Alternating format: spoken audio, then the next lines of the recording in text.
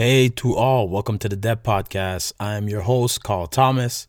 This week we have Nicole Schiebel. She's the coordinator of the NDG Eco Cartier and part of the prevention family. One of my favorite moments on this one is where she shares a story about her grandma. I can't wait for you guys to listen to this one. It's a great episode. But before we have a quick mailbag, like I promised last week, and I would read everything that basically got sent to me. So let's start. Why is the podcast called The Dep? First of all, from my perspective, I think every neighborhood has a dépanneur, right? And the term the Dep is the terminology that we use in Quebec for corner store. And every neighborhood, like I said, has a corner store or something like a corner store. And it's the place where you meet different people. You could meet successful, rich lawyer. You could meet a community worker like I am. You could meet, like a cat lover, a dog lover, whichever. You meet all type of different people that come in and out of the Dep. Except here, you leave us with a story like that. We're able to share it within the community. Is Carl Thomas your real name? Yes, it is. I have a middle name, but I go by Carl Thomas. Middle name is Edward. I'm not fond of that middle name, but it's okay. It's Carl Thomas. I go by Carl Thomas, just like the R&B singer, and no relation. Why start now? I actually don't really get that question, but I guess why start the podcast now? I think that's what the person meant. I wanted to be able to give people a voice. And with the support of Prevention Cartier NDG and the Table Jeunesse NDG, the Dep Podcast for me is a place where people could come and leave a trail like that years later, hopefully years later. People could still tune in and be like, oh yes, I remember, the community worker from this, or the community worker from that, or the personal story from this guy or this girl. So it's simply to share the success that people are having in their life, or their incredible story or future success to be able to have later on in life. I hope that answers the why start now. Oh my God, I did promise I would read them all. Why was your dog in a muzzle? So that question comes only because of my Instagram post. I posted a picture of my dog in a muzzle because we went to the vet. And I just wanted to make sure that my dog is very anxious sometimes when she doesn't know the individual. So I just wanted to make sure that, she doesn't bite. So I guess that answers the question. Oh, my God. Okay. Where is Bob going? Bob is a really close friend of mine. And I posted a story with the caption of, we're saying goodbye to a brother, to a Brody.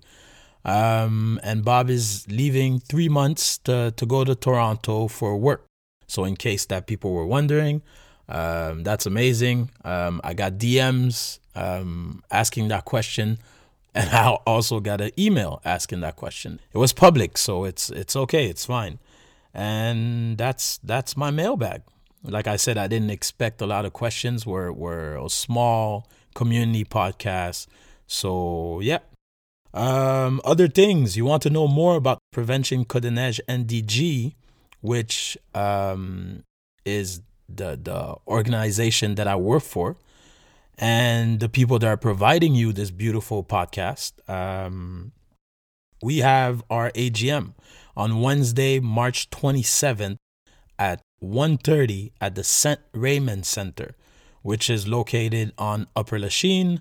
So again, our AGM will be on Wednesday, March 27th at the St. Raymond Center for 1:30.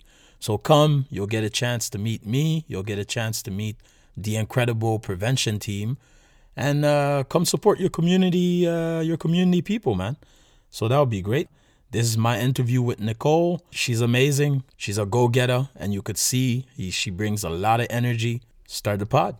Hi, my name is Lynn Worrell. I'm the founder of a community organization called Word, Writing Our Rhymes Down, and I am a youth worker at the Carrefour Jeunesse Emploi of NDG. Hi, my name's Carl Thomas. I'm a community worker for Prevention Code NDG, and welcome to The Dep. The Dep, a podcast about community service work in your neighborhood. Welcome to The Dep, Nikki. Thank you so much, Carl. I've been looking forward to it. All right, do you want to introduce yourself? Yes, my name is Nicole Schiebel. I am the coordinator of the Eco Cartier NDG, located on Summerled here in NDG. There's so many things happening at the Eco Cartier, but in general, they teach people about saving the environment. So we hand out recycling bins, compost bins. We teach people to recycle, to compost. We teach them to save water.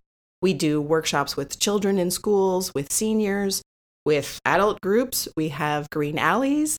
We have cleanup days. We have flower distributions. We do beautification projects through the neighborhood. We encourage people to reduce their consumption. We do exchanges, things like flower exchanges or book exchanges, jewelry exchanges. So really, anything environmental in the city, we try to raise people's consciousness, to give them the tools that they need, and to get people to realize that they need to be implicated in their community. The more that they contribute to the community, the better the whole community does together. Okay, that's a lot of things, Nikki. There really are a lot of things. Yeah, okay. Yeah, that is a lot of things. Okay. Where do you want to start? Where do you want to, when people think eco, the first thing that comes into their mind would be? I think for most people, it would probably be recycling, because recycling has been in Montreal for 20 plus years now. And Each of us has a recycling bin in our home. We've all been told that we need to do this. Some of us aren't sure how to do it properly or why exactly we're doing it, but I think that most people, that's where they start. Here in NDG, I find it really interesting because the population is really varied. It's really on a spectrum, I'd say. So there are people who are really at the beginning and they're recycling and they're feeling good about that, but they haven't really reflected on what else they might be able to do to contribute to the environment. Mm-hmm. Whereas in NDG, we have some very militant environmentalists, which I have to say I find very interesting in my work because sometimes they challenge me. They come to the office and they'll say, I already compost, I'm already vegan, I already have a rain barrel. What else can I do to save the environment? And so there are NDGers really dedicated, and they push the program a little bit further. And as an environmentalist, I love that. I find it challenging, but I find it very exciting too to see that there are people who really, really want to make that difference. Okay. So let's bring it back a little bit. In what happened to make you become, an environment savvy? Can I say that? What happened to was it a thing that you learned? You always had it in you? Was it, did you recycle when you were younger? I just want to know, where did it start? I think Where did it start? Yeah. I probably have a strange story. Mm-hmm. That's what we're here. There we go. Perfect. So in my family, it's a split. Half the family is German, half the family is French Canadian. Okay. So my father's half of the family is the German half, and they were living in Germany during the Second World War. And as you can imagine, Germany was bombed. Nobody liked Germany anymore. There was no resources. Mm-hmm. So people got very creative as to how they reused things. They didn't throw things out. They really saved things. They repaired things. So that was always a culture in half of my family. But at the same time, there was no services for recycling. Everything was just put in a garbage bag every week, and nobody questioned this. So in my family, if you had a stained T-shirt, I always thought, I'll get a new T-shirt, because that's what the other kids in my class would get. But my grandmother would say, no, we're not throwing away your T-shirt. We're going to do a little thing to cover it up. So we'll put a patch or an embroidery. So as a child, sometimes I was discouraged because I thought, I want a new T-shirt, and my grandmother's forcing me to repair this thing I already have. Reuse the same. Mm-hmm. Reuse, exactly. Then other times we would go to the grocery store together, and this is in the 70s, and she would bring her own cloth bag. And I was so embarrassed because when you went to the cash, they would say paper or plastic bag. Yeah. And my grandmother would pull out her cloth bag, and I thought, oh my God, you're making yourself look like a person from the old country. What are you doing? This is so embarrassing. I think she was onto something. She was on to something years before. Yeah. And since her passing, I have to say, I often say a little prayer to her to thank her for her mentorship, that I'm sorry I was such a brat when I was a child, that she really knew what she was talking about, and she had to put up with me and my comments when I was a child. So continues like that. I go through my teens, there's no recycling. And then suddenly in my neighborhood, they installed these really big structures in the municipal parking lot, and they called them the bells. And so people who were really motivated could pack up their glass, their paper, and their tin cans. And where was this happening? This was in Verdun. Okay. But it was just in one spot in Verdun. It didn't pass by your house. So if you wanted to participate in this, you had to be a bit of a keener, and you had to pack up this stuff. And in my case, we never had a car. So you had to walk 10 blocks to bring this stuff. Oh, and then you had to sort it depending on which bell that your items would go inside. There was clear glass, brown glass, green glass, paper, metal, etc. So it took a little bit of work. It didn't seem like a big deal to me, but I can't say that I was really doing much at the time, because that was just a little effort that I was doing. How old were you then? Then I was about 17. Okay. At the same time, I guess I channeled my grandmother that year, and I sewed myself my first cloth shopping bag. And I used it until it disintegrated 12 years later. So that was the start. But I still wouldn't have considered myself an environmentalist. I still bought a lot of clothes at the time. I bought a lot of shoes. I threw out all sorts of takeout containers and all sorts of things that I didn't ever think about the concept of recycle or reuse. Okay. Later on, I did a degree in fashion design, and as I was graduating, I was really discouraged because they... See, I didn't know that about you. All sorts of things we'll discover Fashion. today. Okay. So actually, fashion design was my second cégep degree. My first was radio, television, photography, ceramics, which was fun. But I always wanted to be a fashion designer. So I thought, I'll go study. I'll go to LaSalle College.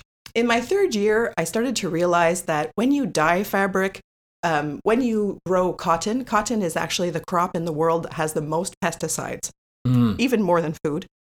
Again, I did not know that. I think this will be a learning experience for me. That's fun. So I just saw how really consumptive the fashion industry was, and I was really discouraged, and I didn't think that I could be part of that. I didn't think that I could be the person to go to women and say, you're never young enough, you're never skinny enough, your clothes are never up to date enough, spend money. It just wasn't my value system. So I was already working at McGill to finance my studies, and so I just kept working full-time in my job. And what was your job? My job was a secretary in the Department of First Nations and Inuit Education. Okay, really away from fashion. Really away from fashion. So for a couple of years, I was in my job, and I had a very feminist employer. My boss was a very, very big feminist. And she said to me, Nikki, I'm not going to watch you rot here as a secretary for the next 30 years. You either go back to university or I'm firing you. Oh, wow. So I panicked because I needed a way to pay my rent. But I understood what she was saying. And my family's a little bit different. I was going to be the first person in my family not to go to university. Even my grandparents went to university. Okay. So it would have been very strange in my family if I hadn't gone. So because I worked in the university, I sat down with the catalogs and I looked through all the programs. And I thought about what I might actually like to do as a career. And I decided I wanted to save the cats of Africa. Say that again? I wanted to save the cats of Africa. Save the cats of Africa. Like the lions, the tigers, the spotted cats. The big ones, not the little ones, the big ones. I'm so sorry. I had the picture of small cats in Africa, and I was like, why not the ones in Verdun? There you go, But, exactly. Okay. The big cats of Africa. The big cats, okay. So I enrolled in wildlife biology. Went to McGill, and unfortunately, wildlife biology is not offered downtown. It's offered in St. Anne de Bellevue. Wow. It was a trek. But I met people and I was inspired. Okay, you still went into it. Oh, I absolutely went into it. Yes. Okay. I figured I didn't really have a choice because either I'd lose my job and have to go find something else. Yeah. Or I needed to do something with my life. So I figured, well, my boss was probably right. And she was willing to keep me so that I could work part-time Interesting when I went to your school. boss. Very interesting. Yes. Good woman, good mentor. Yeah, for sure.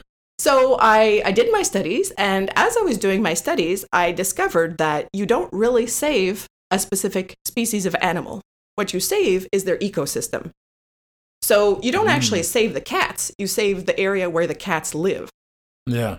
So the more I realized this, the more I realized that what I really needed to do was to reduce the impact that we have on cats' ecosystems, on the world's ecosystems. And so through my studies, I started to divert a little bit more towards, instead of just studying animals, towards studying the ecosystems and how we could do better and how we could make things more safe for us and for the animals that live on this planet. This podcast is brought to you by Prevention Eco Cartier NDG and the Table Jeunesse NDG. Subscribe now to the DEP podcast on iTunes, Spotify, or SoundCloud.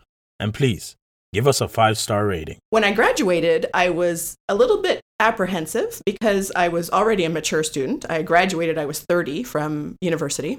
Mm-hmm. And everybody in my class really wanted to move to the forest and never be seen from again and live in the bush. And I thought, I'm a city girl. I go dancing every weekend. I wear makeup. I don't know how to go live in the bush. That's not what I want to do. That's not you. It's not me. Mm-hmm. And the other thing that I thought was very strange was when you move to the bush, then suddenly you need resources in the bush. You need a school, you need a hospital, you need a grocery store, you need a road to get there.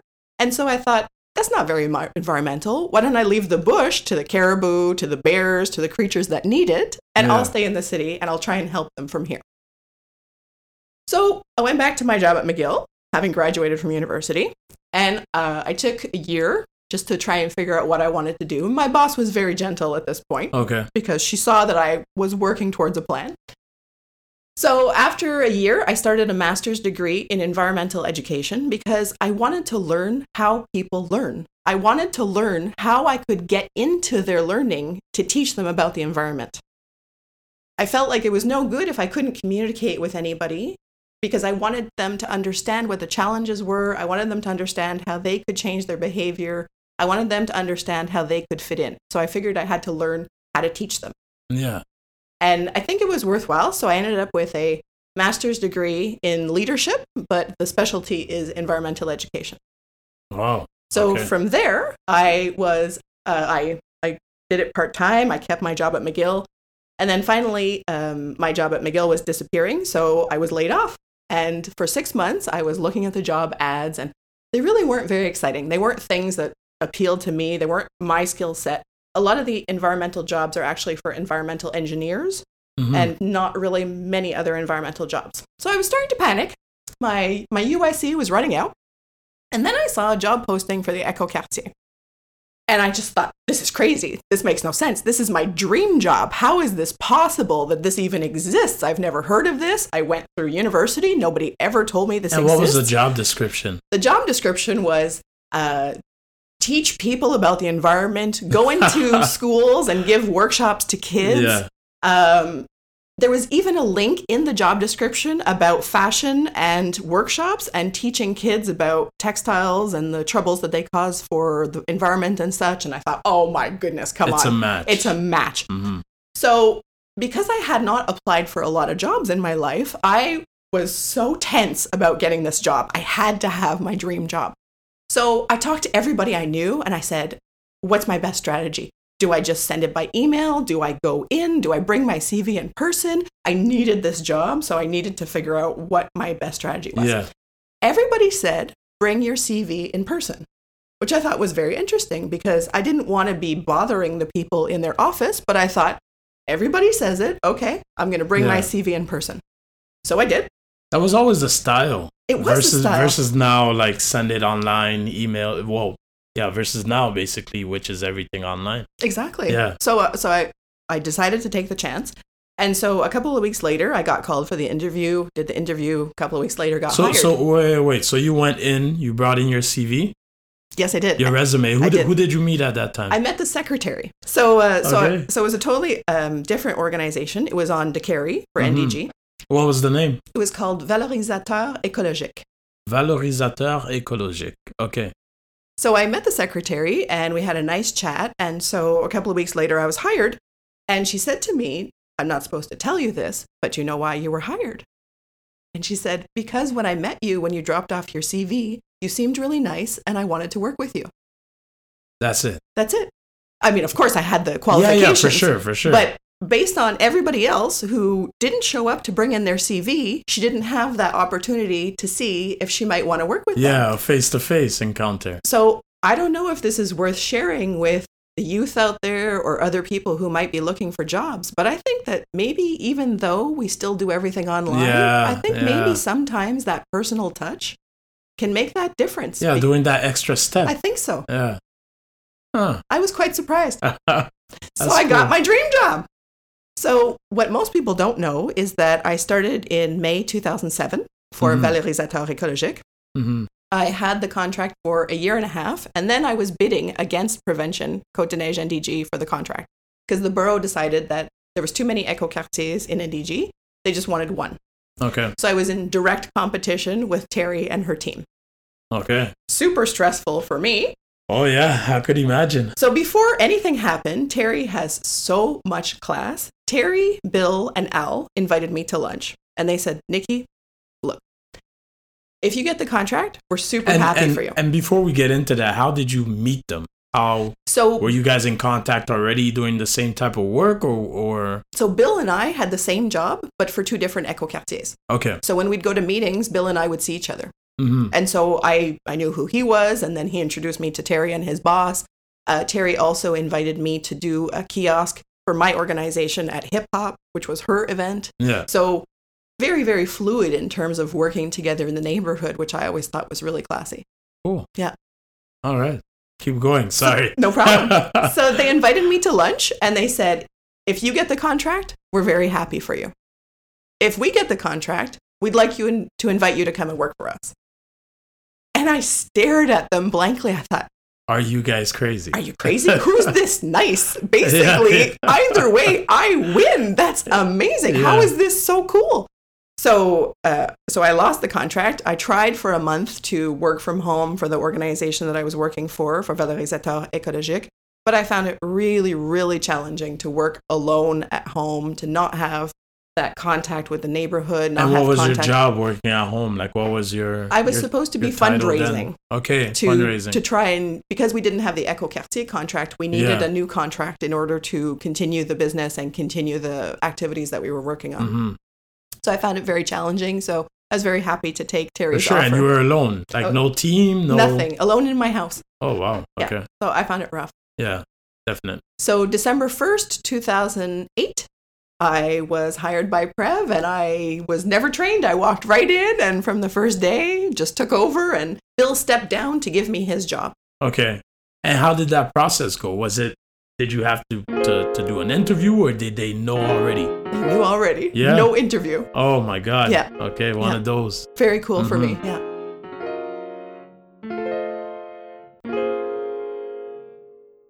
Let's talk about how is it during summer? I find summer really exciting. I have to say, it's crazy, and I work a lot of overtime, but I love seeing the summer students who come. They are so passionate. They bring so much energy. And at the same time, the residents kind of wake up too. The residents realize, oh, yeah, I want to make my space nicer. Yeah. I want some flowers. I want some compost. I should clean up my gallery. And then there's moving season. That's a big one also, because people start to realize, oh my goodness, my house is packed with junk I don't need. And in the don't need category, there's a few things. There's toxic items. So we have days where we try to have people realize that if you're going through your house and you have batteries, you have paint, you have compact fluorescent light bulbs. Yeah, that's there's dangerous. A lot of stuff in the house that we have that is quite poisonous that needs to be disposed of in a really special way. So we encourage people to always make sure that they go to the Eco Center or they go back to stores that take back these things. Yeah. In the past, we used to hear about people pouring paint down the sink or something like that, trying to get rid of it. Yeah, it's not the way to go. I think I did that probably a couple of years back when I first moved to like my first apartment. We probably all have, but I didn't know. I did exactly, and that's part of Eco Cartier's role to let people know what their options are. Because if you can't figure it out, you might think pouring it down the sink is the only way to go. So we do a lot of that. The other thing about moving is that many people have extra items they don't want. And so, of course, we have people in need. We have the Salvation Army, we have Renaissance, we have all sorts of these organizations that take back your items. For sure. In some cases, these stores, they hire people, they give them skills, they teach them all sorts of things. So it's a really great system for people to get rid of their stuff, for people to buy things that are already on the market, for people to get trained. So we're always trying to encourage people to think about this reuse that's possible. Mm-hmm. The trouble with moving season is that sometimes people are not organized ahead of time.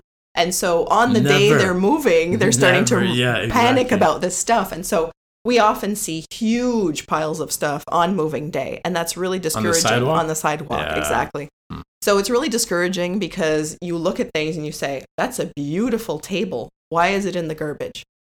And I don't have a car, so I walk by the table and I can't get it to my house. So we encourage people on those days, think about, if you can't even do that, think about some of the online services. There's Craigslist, there's Kijiji, where you can even post stuff outside my house, come and get it for free. For sure. And so it will be on the sidewalk. Exactly. That day, that time. That's it. And a little bit of organization means that people who are struggling might be able to get things that they need for free or for reduced prices. Yeah. Things aren't going in the garbage. We're not contributing to greenhouse gases. There's just such a cycle. Okay. Also during the summer, we have summer camp, of course. So we usually have a summer camp animator. So that employee will go to the summer camps and do all sorts of workshops with kids. We try to be very conscious of the fact that kids are sitting in school all year long at a desk, being very nice and quiet and sweet. So in the summer, we try and make them run around during our activities, but always having that environmental focus. Okay. So that learning isn't painful during the summer. It's more of a play game kind of style, but you'll still be learning those things underneath. We usually do a tour to go visit all the businesses in NDG once a year to go see that they have recycling bins. They understand their responsibility about taking back toxic things that they sell. That is amazing. Do all sorts of things like that. We also will have a horticultural student. So in the neighborhood, we have different projects at the St. Thomas Church on Rosedale and Summerlin. Wait, can you say that? A what student? Horticultural student. Okay, I cannot pronounce that word. So we'll keep going. And that means? It's usually a person who's an expert in plants. Okay. So that student will work at the St. Thomas Church. There's a pollinator garden. So the pollinator garden has not special plants, but plants that have really showy, beautiful flowers that attract bees, butterflies, and other pollinators. And so what happens is those little insects, they come to our flowers, they get covered with pollen, and then they spread that pollen around. Sure. What's good for the neighborhood is that garden is next to a garden from the NDG Food Depot. And so because those little creatures are doing their magic in that garden, that food garden actually has a bigger production than all the other gardens that the Food Depot has. Because of those bugs. Yeah. So I think that's really fun to see that kind of relationship, that we can grow more food for people because we're promoting these little bugs that are doing their good thing. It also makes some beautiful flowers, which is always nice. Also, there's a very interesting project that is not ours, but we're partners with Transition NDG. On Summerled, there's 2 spaces. One is outside the Metro grocery store and one is at the fire station. They are gardens that are grown by volunteers, and they have herbs and vegetables and things like that for people just to take as they're walking along. They can just take what they want. And so our student will help with that project also. We will plant flowers in front of seniors' residences, all sorts of things like that. And we're going to have a school supplies project. That's going to be a really big deal. That will be our 5th year of school supplies. When I was in high school, I used to watch the last day of school. Every kid would basically pull the garbage up to their locker and dump everything in the garbage. And so reflecting on this as an adult, I thought this is ridiculous. But think about it, the school was always okay with it too. Always. They never have any problem. They would make sure to tell you, make sure that your locker is clean, make sure you take out everything, otherwise we'll throw them out regardless. So, yeah. But now that I'm older... I remember that little message. I think about all the families that struggle when it's back to school time and suddenly they have to buy $150 worth of school supplies. Oh, I was one of them. And in some families, it starts to be a question, do we buy groceries or do we buy school supplies? If you're really living on the edge. And that should never be a choice somebody should have to make. So what we started doing was we work with a bunch of the schools in NDG. Most of them are really, really into it. And we give them boxes, empty boxes, and we tell them, just have the students fill them up. So the students go through their own stuff and they decide what they don't want to keep. So we end up with hundreds of pounds of pens, highlighters, erasers. Sure, I could imagine, everything you can imagine. And so we collect it all. We bring it back to Eco. We have a day where we invite about 20 volunteers to come and clean everything so that if a child had gastro or whatever, it's not going to be transferred. Yeah. So we clean everything and we repackage it so that, you have all the colors of the rainbow in your pencil case again, instead of having strange, odd colors. And through the years, our program is getting a little bit better known. So now we're working with the CLSC, we're working with some of the schools, we're working with some of the organizations that we know to try and identify some of those families that could really use this help in need. So I think that now we have 7 families who are coming back year after year for the program. And I suspect that it's going to be more families coming up. That's awesome. Like truly awesome. The other thing that's cool is that we can bring some of the extra school supplies to the schools. And then if a child who's not been identified but arrives at the school without anything, they have a place to go look for things that they could use and be in the school like everybody else. Of course, we're trying to encourage these kids to actually keep their own school supplies to use for next year. Yeah. Some kids do, but of course, some of us just like those shiny new pencils at the beginning of the year, and we can't think of any other paradigm to do. So we're trying to reduce the garbage and have a good thing for the families on the other end also. That's amazing, Nikki. Doing a great job. Thank you, Carl. Like, wow. I have a really good team at Eco-Quatier. Oh, man. Like we're colleagues and I didn't know, like I knew, but didn't. Does that make sense? Like the extent of it, like it's a lot. You guys do a lot. We do a lot, but the difference for us is that we have a team. So that's super important. And the borough requires that we have at least 2,000 volunteer hours a year. Okay. So we have volunteers of every type. We have kids who have to do community service for school. We have people who have committed very small crimes who need to do a couple of hours for the government. Yeah. We have seniors who are retired who want to give back. We have university students who want to learn new things. We have interns who want to practice speaking English. So we have so much help in many of our projects that it lightens the load. It feels better. It feels like somebody's there with you and you're not just schlepping all this stuff on your own and trying to figure out how to get it done. It's great to have all that support with us to realize all these projects. Okay. Summer, we talked about different projects. We talked about you as a person, how you got into the environment, basically. How about future plans? What do you envision for Eco? What's like the next step you would like to see Eco take, or yourself maybe? In terms of Eco, we are definitely following the City of Montreal plan because they're the ones who fund the program across the City of Montreal. So it's always them who sets our mandates. But there's a little bit of flexibility within that mandate. So like I said, in NDG, we have people who are real keen environmentalists. Mm-hmm. So it forces me to reflect a little bit differently. What I'm seeing right now is that the borough has launched in the last couple of years the food waste collection program. So the people who are excited are participating. The people who don't want to know anything about it are not participating. Because it's not mandatory, that's a bit of a challenge. So I think for the next couple of years, we're definitely working on increasing the participation in the food waste collection. Yeah. We're trying to get people to get over this ick factor. People tell me, oh, it's so gross, I can't stand it. A whole bunch of arguments. But what I always tell people is there's nothing new in your garbage. The fact that you're putting your food separate from the rest of the garbage did not make new food in your garbage. You're still eating whatever you were eating before. Whether you put it in your black garbage bin or you put it in your food waste bin, it really makes no difference for you. It makes a big difference for the planet because every time you put food in landfill, it does not decompose as people think it does. It actually creates methane gas, which is a horrible greenhouse gas. Yeah. So the more food we can take out of the garbage, the more we're going to reduce our greenhouse gas emissions. I've been composting for the last 20 years. I started with worms in my kitchen, which was very, very easy. We have them at Eco Cartier. And I think it's very fun to show people worm composting because some people panic. Just seeing worms makes them absolutely freak out.